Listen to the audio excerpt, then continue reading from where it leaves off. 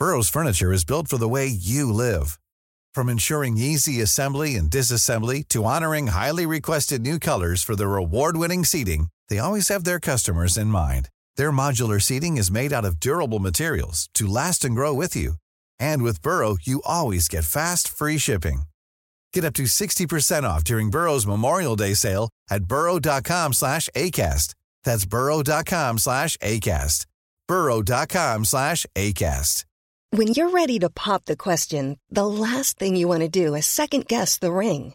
At BlueNile.com, you can design a one-of-a-kind ring with the ease and convenience of shopping online. Choose your diamond and setting. When you find the one, you'll get it delivered right to your door. Go to BlueNile.com and use promo code LISTEN to get $50 off your purchase of $500 or more. That's code LISTEN at BlueNile.com for $50 off your purchase. BlueNile.com, code LISTEN. Millions of people have lost weight with personalized plans from Noom. Like Evan, who can't stand salads and still lost 50 pounds. Salads generally for most people are the easy button, right? For me, that wasn't an option. I never really was a salad guy. That's just not who I am. But Noom worked for me. Get your personalized plan today at Noom.com. Real Noom user compensated to provide their story. In 4 weeks, the typical Noom user can expect to lose 1 to 2 pounds per week. Individual results may vary.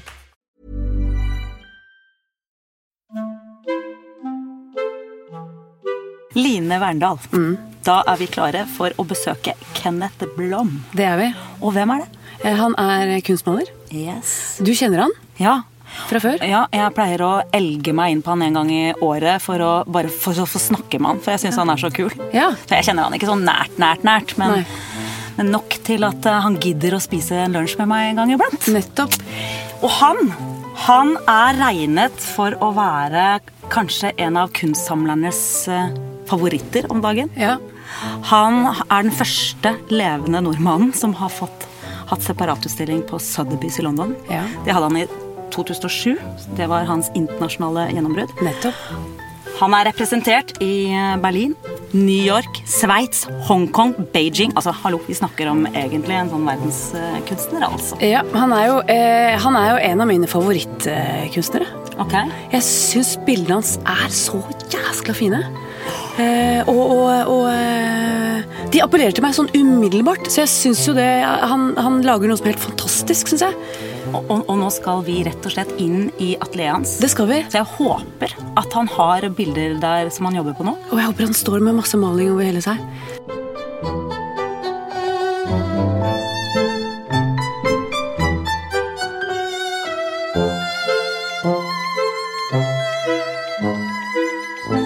Nå vi I atelieret til Kenneth Blom. Her lukter det maling. Ja. Og det ser ut sånn som jeg på en måte trodde at det skulle gjøre. Hvordan ser det ut? Masse malingflekker overalt, selvfølgelig. Masse maling I et hjørne. Ja. Læret noen på veggen, noen som står oppstilt. Jeg vet ikke hva du jobber med akkurat nå, for det ser jeg ikke. Men også, ikke minst, så Kenneth lang på hår. Ja, Få se på hendene dine. Han har maling på leggen, faktisk. Og på hendene. Men jeg har sånn. Men han har Lacoste-genser. Ja. Og da, så Kenneth, sist du ringte til meg for å snakke om dette møtet, så presenterte du deg som kunstnernes Aune Sand. Det helt feil. Kutt. Det har jeg aldri sagt. Det det jeg mener med deg, altså. Du en jævla P4. Altså. Få det bort!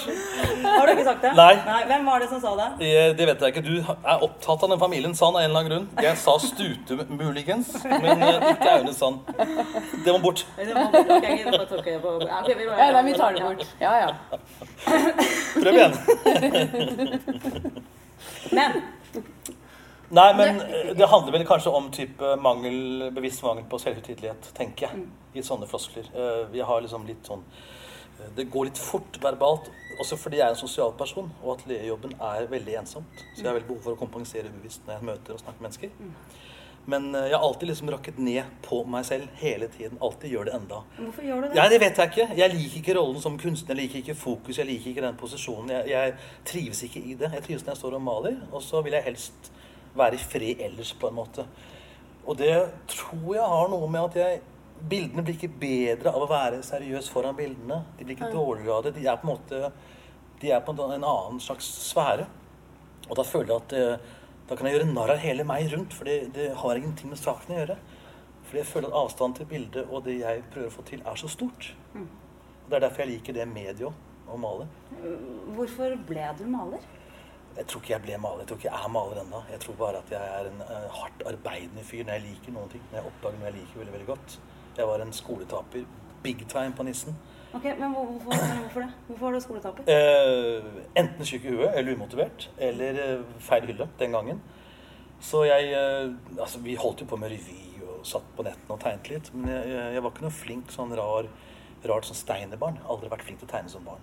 Nei. Alle mine kunstnervenner var begavet steinerbarn. Trukket fram på skoleavslutninger. Jeg var tegnet som fyrstikkenmann helt til jeg var i fjor sommer. Nei, men altså ganske mange år i hvert fall. Men så, da jeg da tappte veldig på videregående, sånn faglig sett, så sendte faren meg inn på en kunstskole, som heter Einar Grane kunstskole. Og så gikk jeg der en uke, og så var jeg helt fortapt. Og så har jeg jobbet egentlig siden den gang, døgnet rundt. Så det var flaks. Men hva var det som skjedde? Jeg vet ikke. Jeg bare fikk kontakt med et eller annet som jeg ikke visste eksisterte. Jeg så vel, det var en veldig bra skole. Lærte meg å se på nytt. Lærte meg å se på ting jeg ikke visste eksisterte i verden. Type farger i naturen, komposisjon, rytmer, kunsthistorie. Og så fikk jeg være i fred, i sånn frirom, hvor du egentlig kunne avhengig av å jobbe hardt selv for å forstå mer og mer. Og det en rolle jeg liker. Jeg ikke så glad i lagsport. Eller liker tennis, kanskje. Ikke sant? Stå alene. Ja. På en måte. Men så går det en stund hvor du da, hvis du spiller trommer som ungdom, så gjør du det rockeband, og så blir du kanskje god, men da begynner du kanskje med jazz etter hvert. Og så gir veldig mange opp, for da kreves det mye mer fordypelse og akademia, og da slutter mange å spille trommer. Men da jeg møtte det punktet i kunst, så ble jeg enda mer nysgjerrig, og gikk og leste masse ved siden av, og studerte på Nasjonalgalleriet om kvelden, og så merket jeg at nå, det her vil du jo. Nå gir du alt. Så har det fortsatt. Men har du noe... Ligger det noen kunstnere i familien din? Familien, min far designer, gullsmed. Ja, okay. Han var hos Georg Jensen i mange år. Så det har vært litt sånn hjemme med tegnebord, og han har liksom tatt oss med på museer og vokst opp liksom med egg, satt og lekte den som barn, og pH-lampe. Det har liksom vært litt i mitt hjem, men ikke noe kunstprat. Null, liksom. Jeg ser bildene dine. Jeg har jo vært så heldig at jeg har kunnet kjøpe 2 av bildene dine, som jeg bare elsker. Altså, første gang jeg så deg, det var på Henny Onsdag. Da jobbet jeg på kjøkkenet, det? Oppvasken. Ja, det var Håken som hadde åpnet ny sal. Ja. Og det var en kjempeutstilling med deg. Jeg klarte nesten ikke å puste. Jeg skulle bare traff meg fundamentalt. Takk. Noe landskap, noen bilder med mennesker i et arkitektonisk uttrykk på en eller annen måte. Og så har jeg lest liksom stikkord, og jeg kan kjenne det igjen. Melankoli og ensomhet. Hvordan vil du selv beskrive det? Nei, jeg vil ikke beskrive det selv, det for at folk gjør det. Fordi igjen, det med avstand til bildene, når du sier det, så ser jeg jo at det det som kanskje det kan handle om. Ja. Men jeg tenker aldri på det på atelier. Altså, nå skal jeg liksom gå inn i begrepet melankoli og jobbe med det. Det er ikke sånn kunst fungerer for meg. Det går veldig fort, det veldig intuitivt, og så det arbeid hele tiden.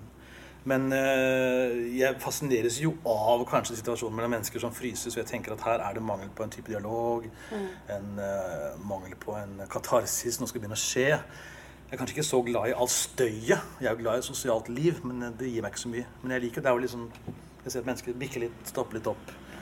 Så jeg tar jo tak i det og putter det inn i bildene. Men om det melankoli eller ensomhet, det jeg ikke sikker på. For meg, jeg likte også bildene dine umiddelbart når jeg så dem. Takk. Vær så god. Og så ble jeg sånn, hvorfor liker jeg disse bildene så jævlig godt? Ja. Og så har jeg prøvd å tenke gjennom det. Så tenkte jeg at det jeg leser inn i det, det at det minner meg innmari om det jeg også driver med. Fordi det du snakker om å fryse de øyeblikkene før det skjer noe. Jeg opplever også at det nesten som en sånn scene fra en film. Mange av bildene føler jeg sånn, det det øyeblikket før de kysser, eller før han slår henne, eller før det skjer noe som helst som utløser spenningen. Og de øyeblikkene, når jeg gjør en karakter, jo mye mer interessante enn når vi har forløst det, når man faktisk sa det. Det opptakten, det suspens, det jo jævlig interessant. Så jeg synes at bildene dine inneholder mye av det. Ja, takk. Det nok grunnideen, ja. Før det skjer. Jeg tenker at jeg går inn på et teater, Nationalteatret, og så setter jeg meg ned, og så stopper jeg skuespilleren, og så sier jeg stopp, og så står de sånn, og så går jeg ut. Det som er min greie, ikke at stykket fortsetter, som du sier.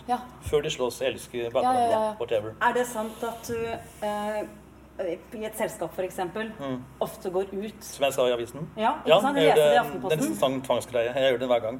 Gjør du det? Jeg skal hente noe vin, jeg skal bare, oi, det er en katt! Og så går jeg ut, og så titter jeg gjennom vinduene, som piker med fyrstikkene. Og så ser jeg at de sitter der inne. Det synes jeg Men er ikke det, det er litt sånn... det er litt sånn ensomt, tenker jeg. Eller er du en observatør, liksom? Det er klart det er ensomt. Det er jo... da observerer du i stedet for at du er en del av noe sosialt. Ja, men da får jeg ikke det med meg, for da begynner jeg å gjøgle og tulle og stå på bord og kaste vin og alt det vanlige. Men liksom, det å se kvaliteten i sånn selskap er jo på avstand. Det er da det er interessant. Og det... Tar du fysisk bilde da, eller tar du bare Nei, jeg tar nok bildet mest i hodet. Jeg har gjort det 1-2 ganger, men det blir litt sånn annerledes igjen. Nei, for jeg ser bildene dine kan jo nesten ligne litt på fotografier. Ja, jeg bruker fotografi 50% cirka. Fordi jeg jobber jo med mennesker som jeg vil skal kunne puste og leve, og gjøre de som vi snakket om, bevege seg. Jeg er ikke noe god på sånn Kilje Olsen-figurer eller Melgaard-figurer. Jeg er ikke noe begavet på det. Fantasifigurer. Jeg må ha liksom at de kan reise seg opp og puste og gå. Men de må heller ikke være så mye mennesker at det er en person, en viss tid, det er helt uviktig, ikke sant? Så det er på en måte en sånn marionettefigur eller sånn, nesten sånn sjablong av et menneske. Så når jeg jobber med bildene, så er ikke mennesket viktigere enn månen, rent komposisjonsmessig eller sånn, det er det ikke. Det er mer ladet som symbol når man leser, som det heter, eller ser bildet. Men for meg så jobber jeg med elementer, mennesket er bare ett av de elementene. Chaplin. Kjenner du til, vet jeg. Ja, på Russebildmannen. Utrolig hyggelig. Han vet jo om hvem er, ja. Men han har en gang sagt at på lang avstand er verden komisk, og på nært hold er verden menneske. Ikke menneske, ikke verden. Menneske. Menneske komisk, ja. På nært hold er menneske tragisk. Ja, det er helt riktig. Og det sa en kompis av deg at det kunne man egentlig si at sånn syn på mennesket har du også. Ja. Hva tror du han mente med det? Nei, det er ikke så mye å si rundt det. Jeg tror det sier seg selv, det sitatet. Jeg vil ikke gå inn i hans kloke hjerne. Men det skjer jo noe på avstand i enhver situasjon. Ikke sant? Avstand til en krangel, avstand til en krig, avstand til et vær. Altså alt på en måte forløser seg litt mer enn intimitet. Når for eksempel Lise Dahl reiste til Dresden og malte norske bilder. Enorm avstand til det nære. Det blir for nært, det blir for intimt, det blir privat, det blir porno, det blir liksom ikke interessant. Du må ha et filter. Jeg er ikke så glad i barnetegninger heller. Barnekunstmuseet på Frøen synes jeg bare er forferdelig. Hvorfor det? Fordi at det blir bare nært, og så blir det sånn kjempesøtt, men ikke interessant. Det er ikke gjort akademia, det er bare gjort sånn flink liten gutt med en sol. Det er så helt interessant, men veldig sånn søtt og varme foreldrene. Men sånn som type kunstbegrep, så må du ha avstand til det du gjør. Jeg tror det er veldig, veldig viktig. En venn av deg har sagt at du alltid har døden som bakteppe. Det er ikke en venn av meg. Det er helt feil. Jeg tror han sa det av kjærlighet. Ja. Nei, I livet generelt. Fordi, ja. Jeg er veldig glad i Chaplin, jeg er veldig glad i Woody Allen, Groucho Marx. Jeg er veldig glad i humorister, men jeg opplever at de er veldig nære døden hele tiden. De er på en måte der de er på kanten. Ja.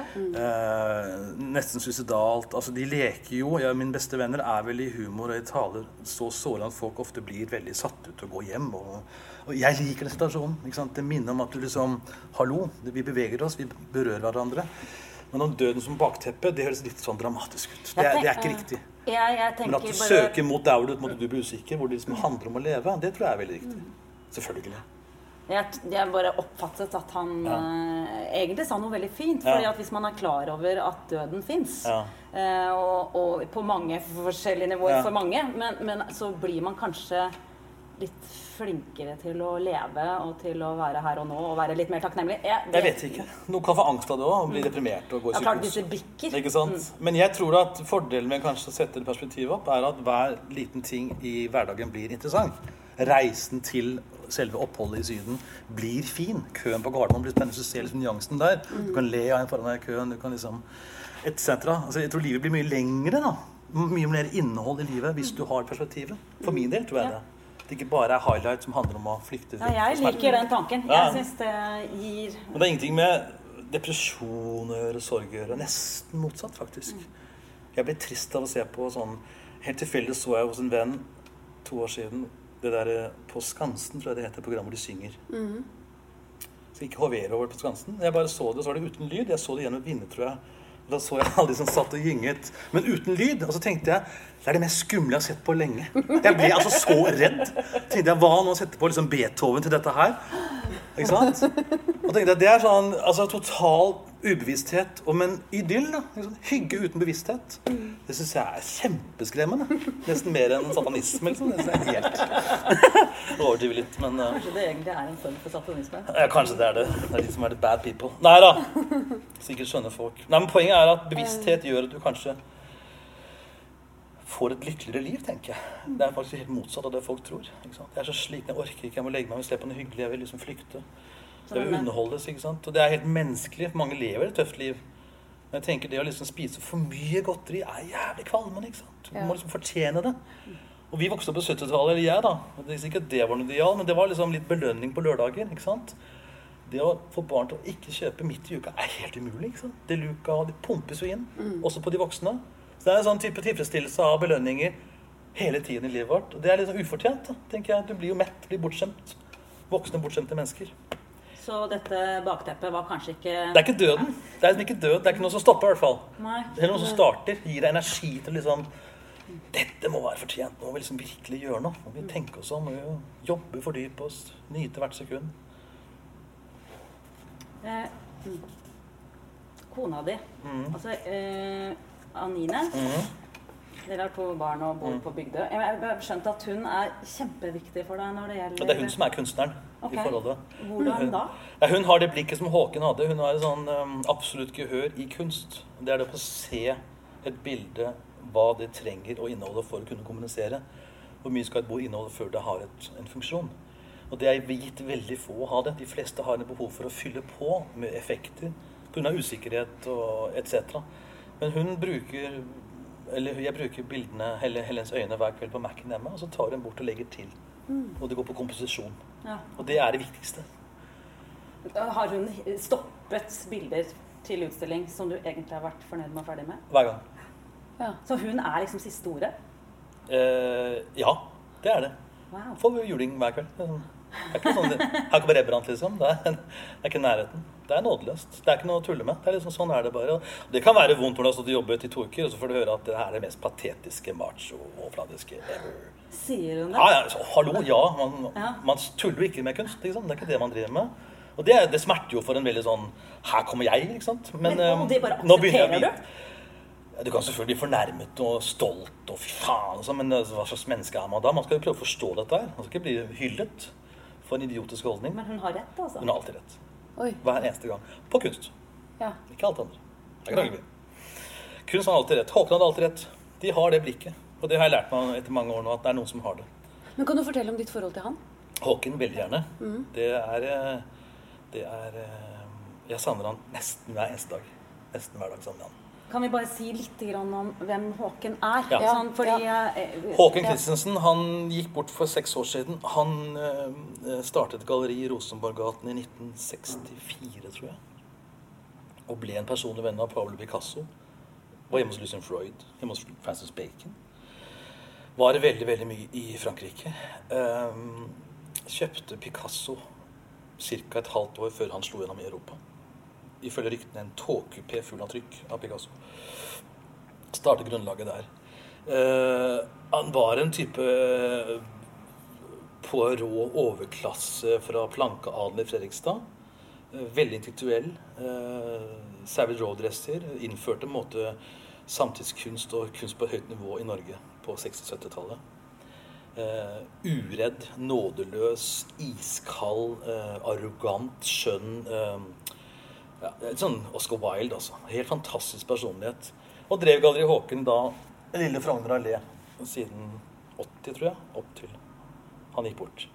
Hvordan møtte du han? På sånn badstue på Tøyen. Jeg møtte han, altså jeg gikk jo alltid forbi Galleri Håken som ung da jeg begynte å bli kunstner, som jeg trodde jeg skulle, eller som jeg var den gangen. Jeg begynte å tegne på kunstskoler, så gikk jeg innom Galleri Håken. Og da satt han alltid med ryggen til på kontoret med åpen dør mot gallerirommet. Så han var ikke glad i å snakke sånn small talk, verst han visste. Så jeg så bare ryggen hans, og så den der Savage Road-dressen, skreddersydde. Og så gikk man da liksom Så tenkte jeg først ikke han skulle se det. Så løp inn i galleriet og så på kunsten. Folk var livredde foran av en eller annen grunn. Bitteliten fyr. Så det var jo sånn på en måte som Soria Moria-galleri, var sånn ekte kunstgalleri. Husker jeg tenkte sånn, wow, det var sånn fantastisk. Var du kunstner selv da? Nei, ikke nærheten. Er det ikke enda. Nei, jeg var ikke det. Og så går det mange år, og så stiller jeg ut på noe som het Norske Bilder på Rådhuset, som Galleri Brandstup arrangerte. Og da dukket han opp der, plutselig.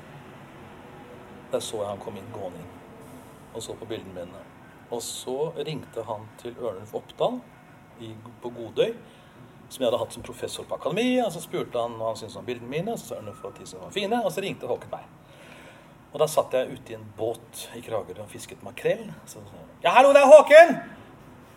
Hallo, jeg vil stille ut her til høsten. Takk. Nei, ikke takk, jeg må ikke takke. Nei, 13 bilder. Ja, høy kvalitet. Ha det godt da! Da satt jeg helt stille med sånn makrell i hånden og tenkte jeg, er det mulig? Er det sånn livet kan være? Hvor gammel var du da? Nei, jeg er ikke så veldig ung. Nei, gammel. Det var 1997. Ja. Før det var jeg galleri 27. Som også er et gammelt galleri. Veldig flott galleri. Og han, Sven Stray, drev det. Og han hadde da stilt Nerdrum der på 50-tallet. Og flotte mennesker. Så da traff jeg Håken. Og da jeg kom inn til han, så først han gjør er å gi meg 13 store kunstbøker. Verdifulle og flotte bøker. Og si, dette er hva jeg driver med. Nå må du lese dem, så du vet hvilken profil vi har. Og da merket jeg at nå begynte kunsten å bli en sånn dannelsesreise. Nå var det på en måte inn på et annet nivå. Det var liksom sånn, skal du snakke med han, må du kunne vite hva du skal snakke om. Det er slutt på den der name-droppingen, svada. Nå er det tid for å snakke, og så er det tid for å gjøre noe annet. Det er ikke noe sånn sitte og se på hverandre og kaste bort tid. Og det var det han lærte meg veldig. Da. Veldig effektiv, nådeløs, bam, full fart. Og hvis man kommer inn privat, så plutselig viker han bare fra bordet. Det er ikke det vi skal gjøre. Vi skal male bilder og selge kunst. Så det var en sånn dør som åpnet seg inn i en verden, hvor han tok opp samlere på atelieret mitt, som er det man kaller den norske adelen, hvis man kan si det, av skipsredere og finansfolk. Så kom inn, og så sier han, ja, her ser dere veldig begavet blant som skal stille her til høsten. Ja, vi lurer på. Nei, ikke ta de 3 der, du. Ja, ta de. Ha det bra! Og så kjøpte de 3 bildene og så gikk de ut. Hadde han så mye makt? Enorm makt. De hadde full tillit til han. Så det er en tid som dessverre er litt borte. Men hadde du ditt kunstneriske uttrykk på plass da? Ja. Ja, så du har, når fant du? Ja, man leter ikke etter det. Det er det som er patetien her. Nei, for det kan jeg jo se nå. Jeg vil gjerne synge på min egen stemme. Liksom. Glem å synge. Drit i det. Det er for sent. For det, jeg tror jeg ble kjent med det hørtes teit ut, men første gang jeg opplevde kunsten din, det var i 2005. Ja. Hvis det var på Henny Onsdag, kan det stemme? 2-7 tror jeg, men uansett. Ja, men det har jo vært noen endringer underveis, som har vært gått på farger, mye mørkere perioder og knæsjeperioder, men jeg kjenner jo igjen bildene dine. Ja. Og jeg har jo en ørn. Ja. Du maler jo vanligvis ikke ørner, men det er jo ikke noe vanskelig å se at det er deg. Nei, men det er et kompliment, tusen takk. Men jeg tror at hvis man ikke er opptatt av å bli likt, elsket, sette trender, men opptatt av å forstå noe selv, så er man upåvirket av, ikke sant? Da gjør man bare disse tingene sine. Og hvis du ikke er det begavede barnet som liksom ble satt fram julaften til å tegne på veggen, så har du ingen forventninger heller i det hele tatt. Du er jo ikke der, ikke sant? Du er han som alltid står bak og liksom også driver og tuller med kunst. Og det er, i min verden er det ekstremt behagelig, for da fikk jeg alltid være i fred, og ingen forventet noe som helst, og ingen gjør det for så vidt enda. Men da merker jeg at nå jobber jeg mye mer konsentrert når man har det sånn. Du slipper dette her, og det er en vesensforskjell. Og da handler fargeforandringen, som du sier, handler bare om min eget ønske om å forstå ting bedre. Kun det. Ikke at nå er det inn med foto, ut med maleri, inn med performance. Jeg gikk på akademi på 90-tallet, hvor det var, ikke sant, hver uke var det nye trender. Brede kord, smale kord, pannebånd i kunstverden. Det er livsfarlig. Folk blir dratt fram og tilbake som små kuler. Og årene gikk, studiene gikk, og så kommer det ut sånn, jeg kan alt, jeg kan litt om alt, jeg kan egentlig ingenting. Hvem er jeg? Ikke sant? Veldig skummelt, altså. Hva slags forhold har du til kritikere? Jeg har ikke noe forhold til det i hele tatt. Jeg synes det er helt interessant. Så blir du ikke berørt av en negativ... Jeg blir ikke berørt av positivt heller. Nei. Så når du sier til meg, vet du hva, de bildene er så fantastiske, beklager at jeg sier det, det betyr absolutt ingenting for meg. Hva betyr noe da? Hvem maler du for? For meg selv. Jeg vet nøyaktig når det er bra eller dårlig. Og det er aldri bra. Så derfor jobber man jo også hver dag. Jeg skal ikke male bilder for å bli likt. Altså, hallo? Det er jo ikke det kunst handler om. Jeg prøver å forstå et bilde. Så derfor jeg har jo fått kritikk, griseslakt, og jeg har fått ros. Jeg hørte historien om at du en gang malte en hai som du kalte for Lotte. Ja. Fortell om det. Du har hørt den, du? Ja. Jeg husker Lars Lille Stenberg ble spurt en gang den sangen 'Hjernen er alene'. Fortell litt om innholdet i den. Og så sa han, ja, jeg hadde en gang en hund som het Hjernen. Kan jeg svare sånn, ja? Nei, jeg har ikke det. Nei, vet du hva? Igjen, det med å ikke ha forventninger, ikke være kunstner. 80- og 90-tallet på akademiet med Lorry og alt der, så hang jo anmelderne rundt kunstnerne den gangen der, samme miljø. Og da tenkte jeg at det skuespillet er ikke jeg interessert i, ikke sant? Jeg synes det er så patetisk. Da blir jeg veldig barnslig, og blir kanskje enda mer sånn hei, jeg kom rett fra Tryvann og var veldig fin føre. Altså, jeg trakk det inn i en kunstsamtale på Lorry, i stedet for da å veie det opp. Det kan du si er veldig pubertalt, men det er sånn jeg er. Så da merket jeg at det var en anmelder som kanskje sånn, ikke sant? Herregud, denne fyren her, hva gjør han her? Og det likte jo jeg da, jeg liker jo den rollen. For jeg er jo ikke opptatt av det der ute, men å gå på atelier og jobbe. Det er da jeg har kontakt, som jeg sa før. Så kan alt andre rundt bare sånn, couldn't care less. Men så begynte det å gå bra i gåstegn. Håken, ikke sant, solgte bildene mine. Han inviterte Sotheby's fra London over til henne i onsdag, som så utstillingen der. De syntes det var så spennende. Han ba de over en gang til, og de syntes det var bedre spennende. Så samarbeidet vi med dem, og så stilte jeg der hos dem i London, og solgte alt, og så kom denne boken, og så kom media, og så tenkte jeg at nå får jeg slakt. Nå kommer de. Jeg orker ikke mer. Nå har han fått nok. Ja. Oppmerksomhet. Ja. Jeg tenkte, nå må jeg forte meg og slå før noen slår meg. Ikke sant? Det er litt sånn man gjør da. Det er sånn de store menn som er på head-on eller sånt, og utested, og så kommer det inn en kar på et toalett hvor det sitter allerede, og han må kaste opp. Så han kaster opp på denne fyren. Og så tenker han, nå får jeg juling av han som ble kastet opp på, men da velger jeg å slå han i stedet for. Så satt jeg og tenkte kanskje livet er litt urettferdig. Men det er da poenget mitt, da, er at jeg da tenkte, da maler jeg en hai. Fort som F, før denne boken kommer ut. Som jeg kaller da tilfeldigvis for Lotte, som var anmeldt i Aftenposten. Og så kom boken ut, og så kom anmeldelsen 3 uker senere, tenker jeg. Så da har jeg den datoen på at jeg slo først. Da. Ja, nettopp. Hva skrev hun? Nei, vet du hva fordelen var? At hun var veldig sint på hun som skrev boken min, hun var sint på galleriet mitt, hun var sint på veldig mye, og syntes at bildene var overfladiske og innholdsløse, og var veldig aggressiv. Ja. Så dagen etter traff jeg en kjent maler sammen der på gaten, som ikke jeg kjenner, som kom bort til meg, så sier han, jeg vet at dette her er grusomt, men husk på en ting, som Oscar Wilde da også sa da, det er bare en ting som er verre enn å bli snakket om, det er ikke bli snakket om. Så jeg tenkte på det siden at det er helt riktig. Folk leser jo ikke anmeldelser, de bare, jeg så det i avisen i går. Ja, men det blir så banalt, det blir så dumt. Hva synes hun om mine bilder? Det er helt uinteressant. Skal jeg forholde meg til det? Skal jeg gå hjem og slutte å male da? Og jeg mener, ikke Strindberg, men Ingmar Bergman fikk slakt uten samling for øvrig. Men ble forbannet og slo ned journalisten på teatret i Stockholm. Tenker jeg, hvem er det som husker anmelderen der i dag? Puccini ble ledd av kontinuerlig. Det er verdens mest spilte operakomponist noensinne, ikke sant? Det er virkelig ikke interessant med kritikk. Og det med ulempen med norsk kritikk er at den er så lite humor i den. Engelske anmeldere har jo masse humor, og da er det punkt 1 mye vanskeligere å stå imot en kritikk når du har humor. Og så er det en mer sånn generøs måte. Lucian Freud, barnebarnet til Sigmund Freud, ble bedt om å male dronningen, Elisabeth. De har jo malt kongehuset i mange hundre år. Så sier han, det var da Englands største 24 maler noensinne, han døde for et par år siden, som du kanskje vet. Så sier han, ja, men jeg vil gjerne male dronningen, hun må komme ned på atelieret mitt.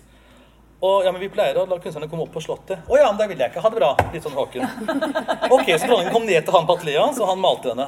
Og da hadde de alle malerne før han i 500 år malt svære portretter, ikke sant? Lucian Freud malte et bittelite bilde, hvor hun dronningen ble sånn klemt, sånn, helt i en sånn titteboks, kant i kant. Og så ble det anmeldt i The Guardian, og da skriver anmelderen først, vår dronning er normalt av verdens største maler. Hun ser ut som en hund som har spist en humle. Og ser på det bildet, og ser hun går litt løpende her. Og så kom hyllesten etterpå da. Det er bare starte det. Da tenkte jeg, det er kritikk på et høyt nivå. Ikke sant? Det er basert på interesse, nysgjerrighet, kunnskap, formidling til leserne. Ikke sånn der sutring over hva som er inn og ut, hva vi liker, ikke liker. Nei. Jeg har venner som har gått på kunstnerfester, hvor andre har sagt, du, det du jobber med nå, har vi lagt merke til, det er ikke smart. Tenker jeg, hva er det her for noe? Før gikk kunstnerne først, og så kom anmelderne bak og skrev om hva vi gjorde. Ikke sant? Nå jobber han med det, jobber de med det, jobber hun med det. Nå er det omvendt. Vi går etter anmelderne, hva inn, hva ut. Da dør kunstscenen. Det livsfarlig. Men økonomien i det hele da, har det gjort noe med deg som kunstner, som altså, hvis du utdannet rørlegger eller tannlege, så vil du helst borre hver dag. Eller mekke rør hver dag. Samme med kunstner også. Jeg kan male hver dag, og da jeg suksessfull i min verden, til de grader. Ja, for du har jobbet som lærer, kunstlærer, og vasket. Hvor har du... Vasket flybusser, jeg har gjort alt, helt til jeg traff Håken. Parallelt med at du malte? Ja, alltid. Alltid. Kona di malte, og maler hun fortsatt? Hun skriver. Hun skriver. Og din største kritiker? Ja, sammen med Lotte. Nei, men altså, ja. Kan du få spørre hvordan dere møttes? Anine og jeg? Ja, Selling a little or a lot? Shopify helps you do your thing however you cha-ching. Shopify is the global commerce platform that helps you sell at every stage of your business. From the launch your online shop stage to the first real-life store stage, all the way to the did we just hit a million orders stage. Shopify is there to help you grow. Shopify helps you turn browsers into buyers with the internet's best converting checkout. 36% better on average compared to other leading commerce platforms. Because businesses that grow, grow with Shopify. Get a $1 per month trial period at shopify.com/work. Shopify.com/work. If you're looking for plump lips that last, you need to know about Juvederm lip fillers. With Juvederm Volbella XC and Juvederm Ultra XC, your lip look, whether it's subtle or bold, can last up to 1 full year with optimal treatment and no additional maintenance. Find a licensed specialist and see if it's right for you at Juvederm.com today. That's JUVEDERM.com. Add fullness to lips in adults over 21 with Juvederm Volbella XC or Juvederm Ultra XC. Do not use if you have severe allergies or a history of severe allergic reactions, or if you're allergic to lidocaine or the proteins used in Juvederm. Tell your doctor if you have a history of scarring or taking medicines that decrease the body's immune response or that can prolong bleeding. Common side effects include injection site redness, swelling, pain, tenderness, firmness, lumps, bumps, bruising, discoloration, or itching. As with all fillers, there's a rare risk of unintentional injection into a blood vessel, which can cause vision abnormalities, blindness, stroke, temporary scabs, or scarring. For full important safety information, visit Juvederm.com.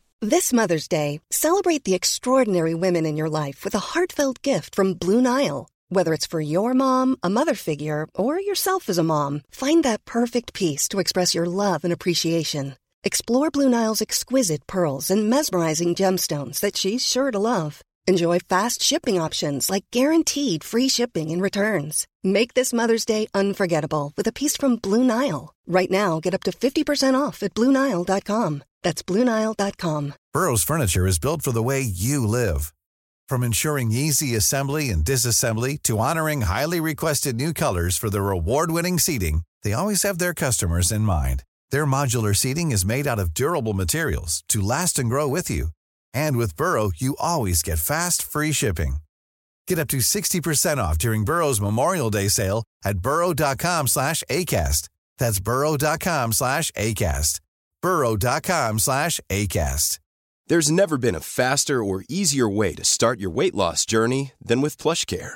PlushCare accepts most insurance plans and gives you online access to board-certified physicians who can prescribe FDA-approved weight loss medications like Wegovy and Zepbound for those who qualify. Take charge of your health and speak with a board-certified physician about a weight loss plan that's right for you. Get started today at plushcare.com/weightloss. That's plushcare.com/weightloss. plushcare.com/weightloss. Skal vi se, det kan du godt gjøre. Vi var på studietur til Barcelona med Kunstakademiet. Og så skulle hun besøke en venn i Montpellier, og jeg skulle et sted til Syd-Spania. Så vi toget sammen. Og så kom vi til Ronda i Andalusia. Der det en gammel bro over en klippe, hvor de under revolusjonen bare dyttet folk utenfor. Veldig vakker bro. Og der bodde jeg 3 år før sammen med Hans Steinar Jacobsen. Maleren, 1 år. Så sto vi der på den broen, var det fullmåne. Og så var det noe sigøynermusikk, sikkert en sånn der Kyoto i tillegg, se for meg det.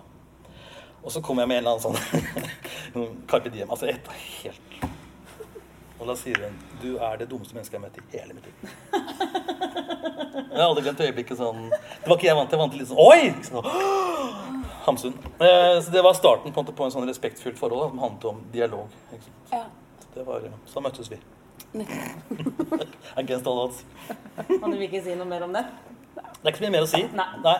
Men jeg har et spørsmål da. Ja. Fordi at en gang for mange år siden så fortalte du en helt ellevill historie.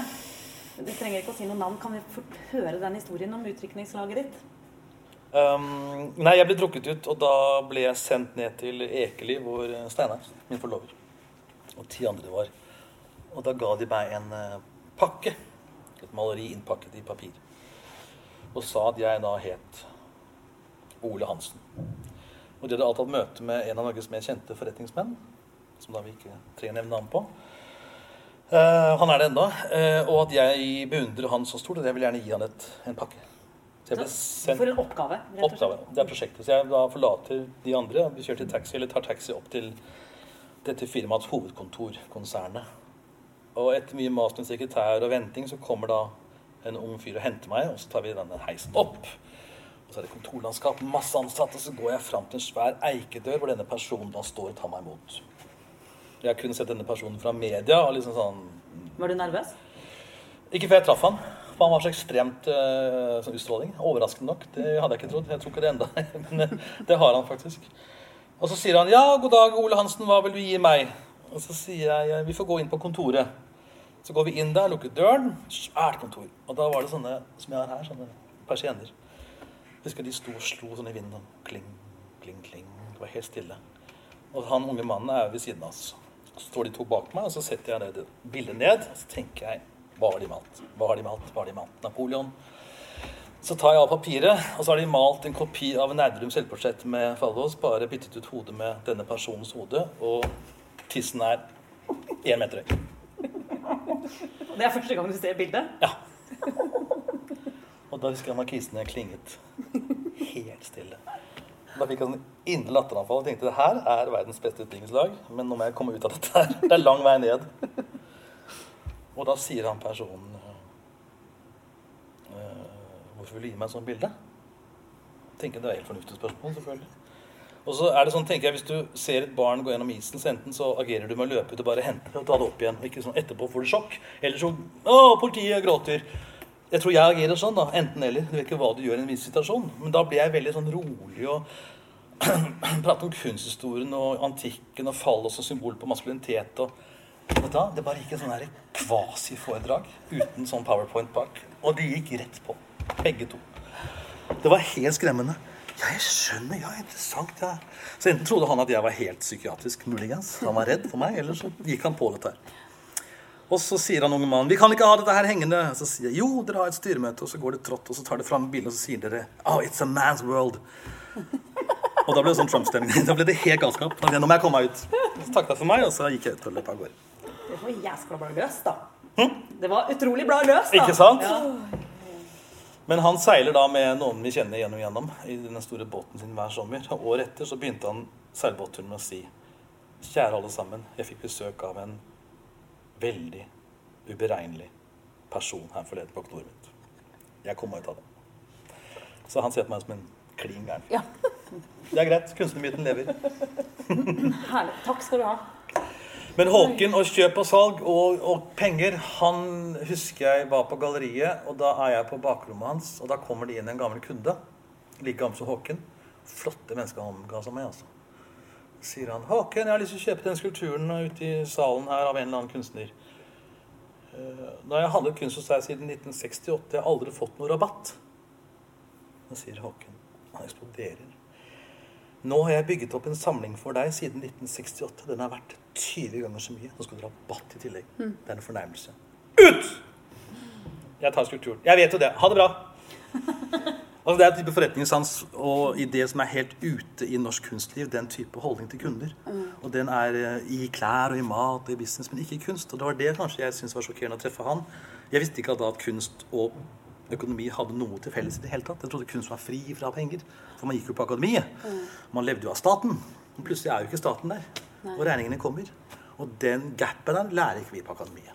Og du skal faktisk selge brødet du baker. Ellers kan du ikke bake mer brød. Så enkelt livet. Og det lærte han meg. Veldig. Men hva slags forhold hadde du til han? Hadde dere noen konflikter, eller var det... Mange. Jeg var helt likegyldig til hvordan han syntes jeg skulle være. For jeg tror skal du inn på sånne mennesker, så må du være deg selv. Ja. Jeg tror det å name-droppe eller prøve og sånt, er helt umulig sånne mennesker. Og han var veldig privat. Han hadde ikke mange nære venner. Jeg sier ikke si at jeg ble en nær venn av han. Men vi var på bilturer sammen i Europa, fordi hver jul dro han eller flyktet til Monte Carlo, hotellet Paris, og satt der nede sammen med andre ensomme mennesker på hvert sitt bord og spiste and på julaften. Så så de på hverandre og nikket sånn. God jul. Ordentlig sånn Agatha Christie. Og jeg kjørte han ned og brukte 1,5 uke på den bilturen, og så hentet jeg han etter jul og kjørte han hjem igjen 1,5 uke. Og da bodde vi på små hoteller i Frankrike, off-season, disse vennene og Provence og overalt. Og da satt vi og snakket sammen og drakk oss fulle hver kveld. Og det var fantastiske kvelder, for da kom han fram med Knut Rose og Gunnar S. Gundersen og den tiden han begynte galleri og liksom det sår og var ganske privat på en måte, hvis man kaller det det. Men da for å holde samtalen gående så må du på en måte delta, men da må du delta med det som er interessant. Du må liksom ikke komme med det som man tror forventes, for da stenger døren seg med en gang. Så det var krevende. Og han var et maktmenneske. Jeg kom hjem, jeg var utslitt da jeg kom hjem. Jeg var helt sånn, jeg lå liksom på sengen en uke da jeg kom hjem. Jeg vet ikke helt hvorfor, men de er sånne personligheter. De tar rom, ikke sant? De tar alt. Og det er ikke noe sånn generøsitet. Du får en is, men du ber ikke om en is. Det er en vesenforskjell på sånne mennesker. Så du får alt, men du må ikke be om noe. Da er det ferdig. Men er det Håken som har åpnet dørene for deg i utlandet, eller har du tråkket det selv? Liksom, hvordan har det for eksempel kommet inn i New York-markedet? Hvor mye tid har vi? nei, men vi har tid. Ja, jeg skjønner. New York er en ganske morsom historie, fordi at jeg drømte aldri om New York. Jeg drømmer jo som sagt aldri om noe som helst. Det har jeg sagt mange ganger nok. Og New York dro jo veldig mange til på 90-tallet. Og så stilte jeg ut i Stavanger, for det var europeisk kulturår sammen med Glasgow i 2008, tror jeg. Så treffer jeg direktøren for hele kulturåret, og hun heter Mary Miller, og kom fra Irland. Og så danser vi sammen, hun holdt åpningstalen der vi hadde åpningen. Så danser vi sammen om natten. Hun var 1,10 høy, tror jeg, rødt hår. En fantastisk kvinne. Og så tok jeg en sånn etikett fra en sånn ølflaske og satte i pannen hennes, og så danset vi videre. Natten var helt absurd, 60 år. Og så våknet jeg morgenen på hotellrommet, og så tenker jeg, hva var det hun sa til meg i går? Hun sa hun kjente en gallerist i New York. Det sa hun søren meg. Så ble jeg litt sånn første gang litt sånn, hva hadde Håken gjort nå? Ikke sant? Hva gjør man nå, sånne ting? Et hint. Ikke sant? Hun gir en liten sånn... Og hun hadde sett bildene dine? Ja, hun snakket om åpningstalen, eller bildene om åpningstalen. Så ringer jeg en uke senere og sier, hei, Kenneth, takk for sist. Ja, du nevnte han i New York. Ja, har du ringt? Nei, du sa at, you're so Norwegian. Skal jeg fly over og lage matpakke for deg på fly over? Klikk. Da tenkte jeg, nå må du begynne å valg, ikke sant? Nå er det valget her. Nå må du ringe over til det skumle Amerika, New York, galleriverden, eller bare bli hjemme. All respekt for det. Det var første gang jeg tenkte, nå må du selge deg inn. Det hadde ikke jeg lært. Og så ringte jeg til New York-galleriet. McCoy. Ja, hallo, this is Blom. Who? Og så bare, nei, nå legger jeg på. Det går ikke. My name is Kenneth Blom. Who is this? Den der følelsen at du bare dropper det. Vi har det hyggelig uten den festen vi ikke går på. Og så tenker jeg, vet du hva? Det er nå eller aldri. Du må bare fortsette å prate med den arrogante sekretæren. Og så etter hvert så sier hun, ja vel, hva gjelder det? Nei, jeg er McCoy der. Han er veldig opptatt. Ja vel, men jeg vil gjerne snakke med han. Og da må jeg liksom være støvsugerselgeren. Og det er ikke i min natur. Det er ingens natur å være det. Det er grusomt. Be om oppmerksomhet. Kan jeg få en dans? Nei. Å, jeg vil danse med deg. Ikke sant? Det er en forferdelig følelse. Men det er det jeg tenkte, du danser jo med den peneste jenta på skolen, ikke sant? Det er hun du på en måte er i sammenheng med, litt sånn klisjé, men det er sånn, og da må du ikke bli sur og fornærmet til sånn, å bli avvist, det må du forvente på en måte da, ikke sant? Hvem er det du tror du er? Du er en av 50 000 kunstnere som er i New York hele tiden. Alt det gikk i hodet mitt. McCoy kom på røret og spør, you live here in Brooklyn? No, in Norway. Where? Tenkte jeg, vet du hva, glem det. Ja, men kom innom da, sier han, hvis du er i New York. Ha det bra. Så snakker jeg med en av meg som er filmprodusent. Lars Hellebust, driver Storm Production. Han sier, du flyr i morgen. Så sier jeg, det har ikke vært det siden jeg var 12 år. Du flyr i morgen. Du har snakket med en gallerist, du flyr i morgen. Ja, men jeg har ikke... Nei. Så jeg fløy dagen etter til New York. Jetlag, opp i galleriet, og treffer da McCoy og 2 ansatte på et rom. Uten klokkeslettavtale? Uten klokkeslettavtale? Jeg hadde avtale, jeg kom mellom 12 og 2 den dagen og tok sjansen. Så det ventet 1 time på rommet før de slapp meg. Veldig høflige, veldig dannete. Men litt sånn... Og flyet mitt gikk hjem dagen etter klokken 7 om morgenen. Jeg skulle være der 1 døgn. Og så det sånn, ja, vi har sett boken din, og ja, du bor langt unna, og ja, jeg så det sånn, ikke interessert, New Yorkere, det her og nå. Hva har du fått til her? Hva gjør du her? Hvem kjenner du her? Og så vet du hva? Ingen. Jeg har ingen kontakter, nada. Jeg har kun de bildene. Men jeg lover å gjøre alt jeg kan, liksom sånn. Ja, det gjør alle i New York. Det er bare sånn, ned. Og så sier han, wow, ok, Kenneth. Tenker jeg, det ikke mulig. Så sier jeg, vet du hva, jeg kommer tilbake om 2 uker med originalbilder. Ja, men det fint, da sier vi det. Flott, see you! Da har jeg sagt, hjem igjen, male døgn rundt, fly over, leieatelier i Brooklyn, fredag kveld. Da maler jeg 5 bilder, og så gjør jeg generaltabben. Jeg maler flinke bilder for å komme inn i et galleri. Nå skal jeg vise hva jeg kan. Det som jeg reiser seg på middag, nå skal jeg være veldig morsom. Da blir du aldri morsom. Så går du på do, så ler alle. Det jo sånn det Så jeg har malt som en sånn fotorealistisk, en sånn landskap, et portrett. Og så henger de opp på det galleriet ute i Brooklyn, og så kommer de på fredag gjennom rushtrafikken ut av Manhattan. Han direktøren og 2 ansatte. Han kommer inn på galleriet, ser på bildene i 18 sekunder, og går ut igjen. Sier ikke mer. De andre bare sånn, Kenneth, he's very tired, and you know, we have a opening tomorrow, and så sier han, nei, greit. Og så kommer han inn igjen, og så sier han til meg, vet du hvor sjelden jeg gir folk sjansen til å virkelig vise tingene sine til meg? Du klar over hvilken by du i? Ja, sier jeg. Jeg ga deg en sjanse, jeg liker boken, jeg liker bildene dine. Så kommer det 4 sånne som alle kunne malt, og der skal jeg selge inn til mine samlere. Hallo! Så ble jeg så glad i den mannen, tenkte jeg. Han jo løken, han graver for å finne et menneske inne der, ikke sant? Han minte om Håken. Så tenkte jeg, for en idiot du har vært. Han har helt rett. Så sa jeg, vet du hva, McCoy, jeg skjønner det så godt. Shame on me. Nei, bare stå på, det går sikkert fint. Så drar de. Så flyr jeg hjem igjen. Tenker jeg, det var New York. Så går det et år, åpner på Håken, og så sier han igjen, du, de bildene du har nå, det dine bilder. De må du sende til McCoy. Ja, men han sa nei i fjor, liksom, bare drit i det. Dette dine ting, send de over. Du får bare nei en gang til. Nei, jeg ikke snakk om, Og da sa hun et sitat. Du danser med den peneste jenta på skolen. Prøv å spørre om en dans til.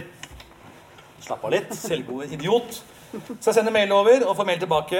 Dette det vi skal ha tak i, kom over. Sign kontrakt, og så jobber jeg med det. Ja. Og jeg fikk ståpels. Det veldig rart, men det også troverdig. For det ikke sånn, du må jo ønske mer enn noe annet. Du må virkelig ville. Og de vant til kunder som da krever det samme av dem, ikke sant? De har atelier midt på Madison Avenue og galleri. Så det jo fallhøyde hele tiden i trinnsystemet. Så hvis ikke jeg leverer ikke hun i kantina, da får ikke de mat på jobben, så går det, ikke sant? Det en sånn by Men det New York som har åpnet ørene? Ja, det vil jeg si. Det vil jeg si det har. For de veldig seriøse og viser papirarbeider i 2 måneder, objekter, de viser en performance. Han feteren til Jackson Pollock, Jason McCoy. Har masse Pollock-bilder som MoMA låner. Han veldig, veldig, veldig flink. Opptatt av kunst, og som Håken. Jeg har en time møte, så det en time, og så det sånn, ok, see you. Det ikke sånn, kaffe, god reise hjem. Det der og da, og jeg elsker det jo, for da kan jeg selv bruke tiden min på det jeg skal gjøre. Som å være podcastmøte med oss. Ikke sant. Hva gjør det med deg når du får det der ja-et da? Fra han, for eksempel. Da går jeg og spiser middag på The Pool Room, som nå lagt ned nå i år. Som var der hvor John F. Kennedy spiste middag på sine 30-årsdagen. Og det i verdens vakreste restaurant. Det et basseng som var laget på 60-70-tallet, for man kunne ha hemmelige børssamtaler rundt bassenget uten at noen hørte det. Og så det sånne vevde gardiner i tråder på de 16 meter høye vinduene, som beveger seg bare i rommets luft. Så alt du ser liksom Manhattan inn og ut av de vevde metalltrådene. Det det vakreste rommet ever. Men det ingen maleri der, det helt tomt. Og da spurte jeg en gang kelneren. Så sier han, jo, Mark Rothko, maleren, abstrakte maleren, han ble bedt om å smykke ut det på 70-tallet. Det var datidens høyeste pris ever for en utsmykning. Han, eldre jøde, går med konen sin dit og spiser middag for å se på restauranten, og så tenker han, her vil ikke folk se min kunst, bare spise hummer, ikke malebild. Så ble det holdt naken siden den gangen der. Så jeg sa nei til en deal som var liksom. Der går jeg og feirer på kvelden sammen med en kompis, etter at jeg fikk ja, og så tenker jeg, nå hopper jeg i det bassenget. Det var så mye vann, og rundt meg satt... Og vann 30 centimeter. Ja, faktisk. Og jeg langt over matchvekt siden jeg sluttet å røyke. Og rundt sitter det bare advokater, sånn, med blått hår, 65 år, ikke sant, partner i største selskapene i verden spiser lunsj. Men jeg så full og så lykkelig, så tenker jeg, nei, jeg bare går på do først, og så liksom tar jeg bomba tilbake, liksom. Det det verdt. Jeg sa 50 spenn for å rense den dressen.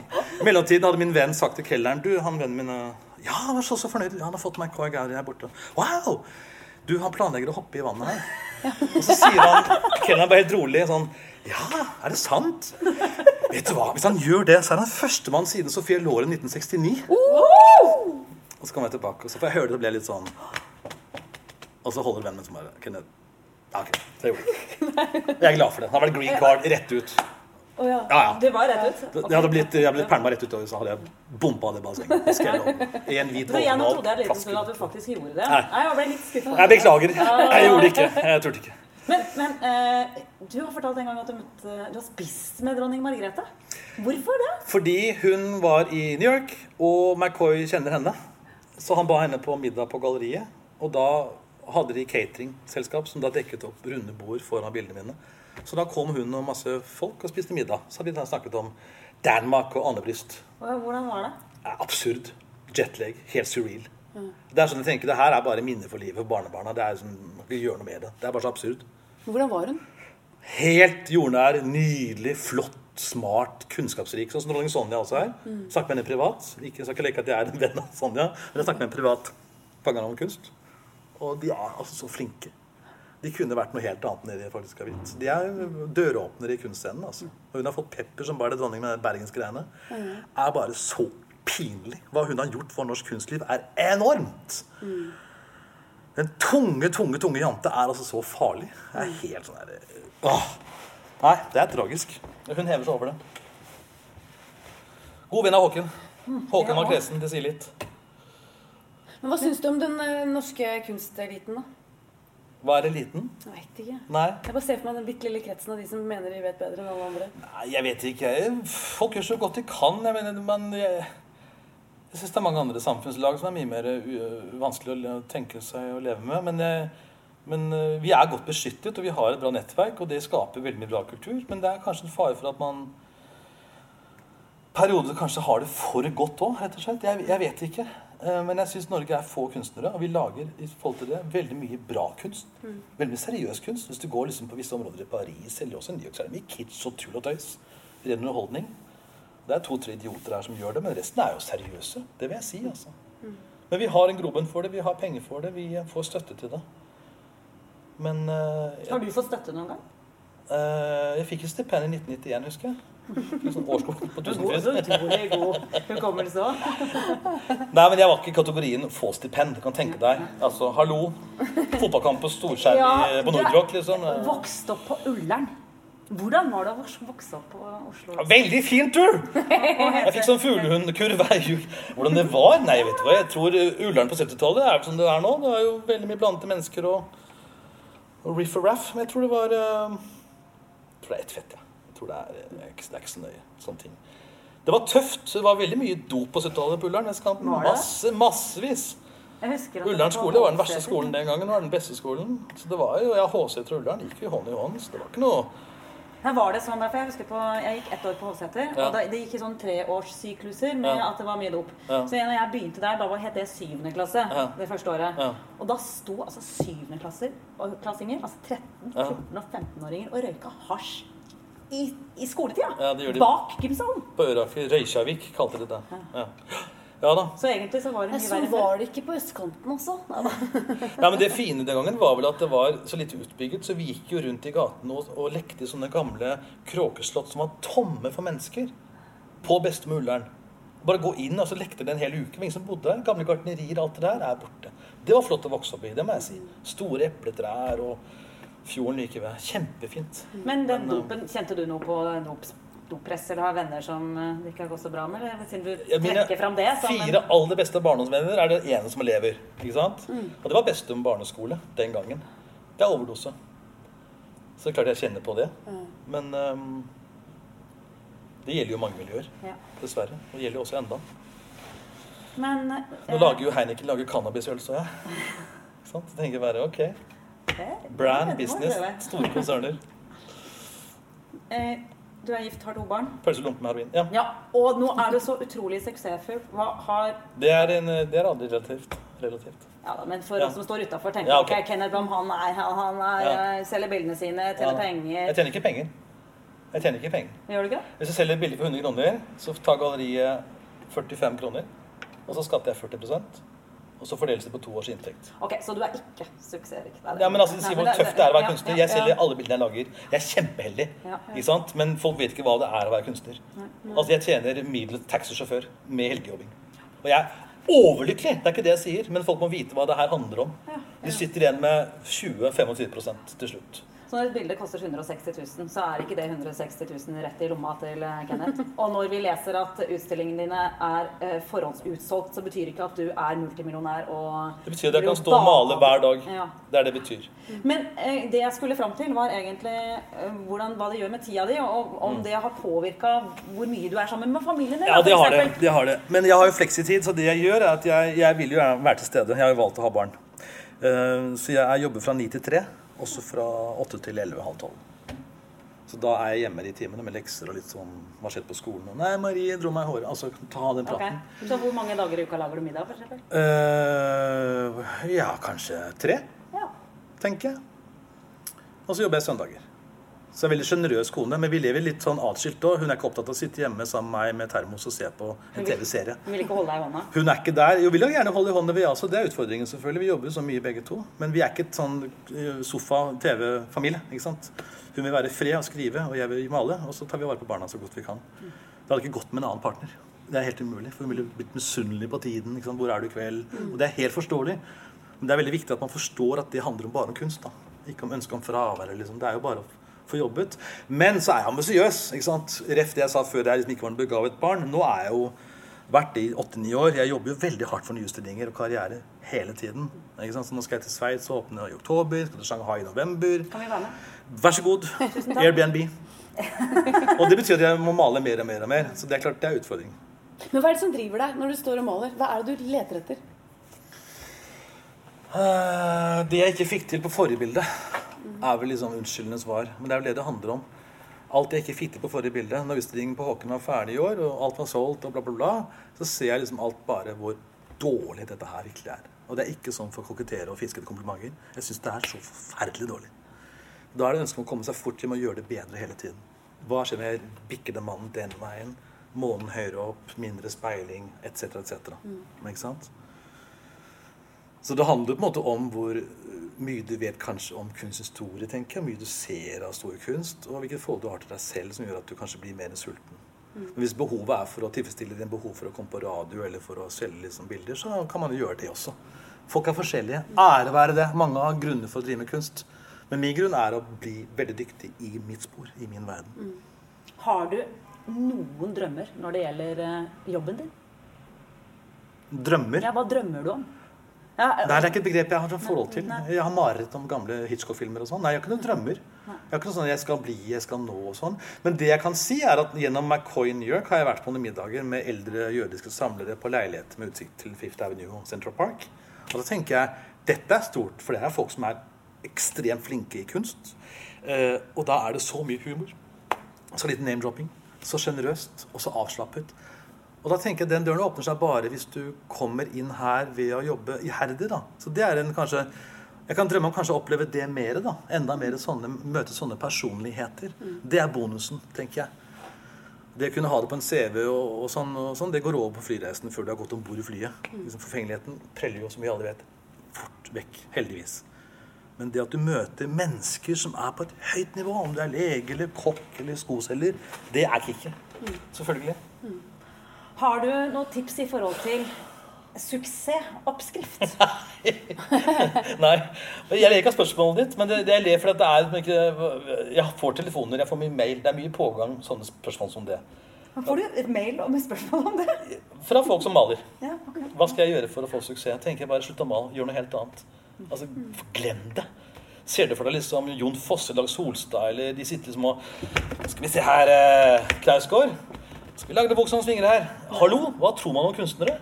Altså, dette stjerner. Jeg bare tenker, hvis de ikke tenker sånn, hvordan skal liksom amatørene tenke at det en issue? Enten man har det på hjertet, så har de ikke noe på hjertet. Hvis du ikke har det, så bare drit i det. For det for tøft til livet her. Men jeg har lest at du en arbeidsmaur. Tror du det har hjulpet deg fram? Ja. En ting å ha talent og en vilje å ha det i sjela si, men hvis det bare i sjela og inne i kroppen din, så hjelper det vel kanskje ikke så mye. Det noe som heter at det 1% talent og resten av arbeidet. Og det vet vi alle hva det gjelder skuespillere alle. Ja, men jeg ikke noen naturlig skuespiller i det hele tatt. Jeg har måttet jobbe beinhardt. Det noen som ikke må det? Ja, liksom ikke. Man må bare jobbe. Marlon Brando, en dokumentar om han, hvordan han jobbet. Altså, hva tror folk da? Og så motivasjonen må være indre motivasjon. Det må være, jeg blir aldri bra nok, jeg får det aldri ordentlig nok. Men betyr det at det største talentet egentlig talentet for å jobbe da? Og det noe man kan utvikle? Bestemme seg for? Jeg tror det viktig hvis man skal drive med kunst, det viktig å innse tiden man har til rådighet, situasjonen man i livet sitt. Ikke sant? Og så det noe med det heller å få noe glede av det i ny og ne, enn å tro at det ble jeg som ble den nye, og så bli bitter. Og sitte liksom på nettet og være sint etterpå. Liksom. Altså, det veldig skummelt. Men jeg tror det å skjønne at du kan ha glede av kunst, og jobbe kanskje 2 ganger i uken, og så være lærer eller vaske busser. Fett! Men berør kunstverden, gå inn i den, gå på museet, les kunsthistorie, men legg listen litt lavt, liksom. Altså, ikke tro liksom, at du skal bli kunstner. Glem det uttrykket, eller det ordet. Jeg tror det veldig skummelt for veldig mange som blir bittre. Og da blir det ikke kunst. Vondt i magen for henne. Har du hatt vondt i magen? Ja, jeg har det fordi jeg stresset på utstillinger. Fordi jeg vil levere det beste jeg kan hver eneste gang. Så jeg har ofte vondt i magen, ja. Det har jeg. Men etter en utstillingsåpning, får du ro da? Nei. Ja, når får du ro da? Ja, bra spørsmål. Når jeg ser kanskje barna sove i sengen, eller når jeg leser Vigdis Hjort, Arv og miljø. Ja, hva synes du om den? Det fantastisk. Det beste jeg har lest på mange år. Utrolig bok. Har du lest oppfølgeren? Nei, ikke interessert. All respekt for henne, jeg ikke interessert. Det en helt annen greie. Det blir media, men jeg ikke opptatt av media. Nei, men fint. Det her runder på en måte veldig av egentlig alt du har snakket om. Tusen takk, Kenneth. Like måte. For at du gadd å ta oss imot, og for at du gadd å dele. Da kan dere kle på dere igjen, så skal vi Myten lever! Vi ses i Shanghai. Vi ses i Shanghai og Beijing. Karoline, nå har vi vært hos Kenneth Blom. Vi har vært hos Kenneth Blom. Jeg har jo møtt han før, så jeg visste jo litt hva jeg gikk til. Men synes du han innfridde alle forventningene? Ja, men herregud, for en bra fyr. Jeg synes han bare morsom, superinteressant. Han en fyr som du har lyst på aksept fra. Det veldig rart. Det noen du møter som sånn, som du vil at de skal like deg. Det veldig underlig. Som får den makten med en gang uten at de gjør noe for det, liksom. For han en ordentlig bra fyr. Han veldig sammensatt. Ja, både veldig dyp og alvorlig, og så jævlig morsom. Han har liksom hele pakka. Nei, han interessant. Du har bare lyst til å være sammen med han mer. Du har lyst til å snakke mer med han. Jeg tror at man lærer mye av å være sammen med han. Hvis du skjønner? Jeg digger hjernen til Kenneth Blom. Ditto. Da lar vi det være siste ord.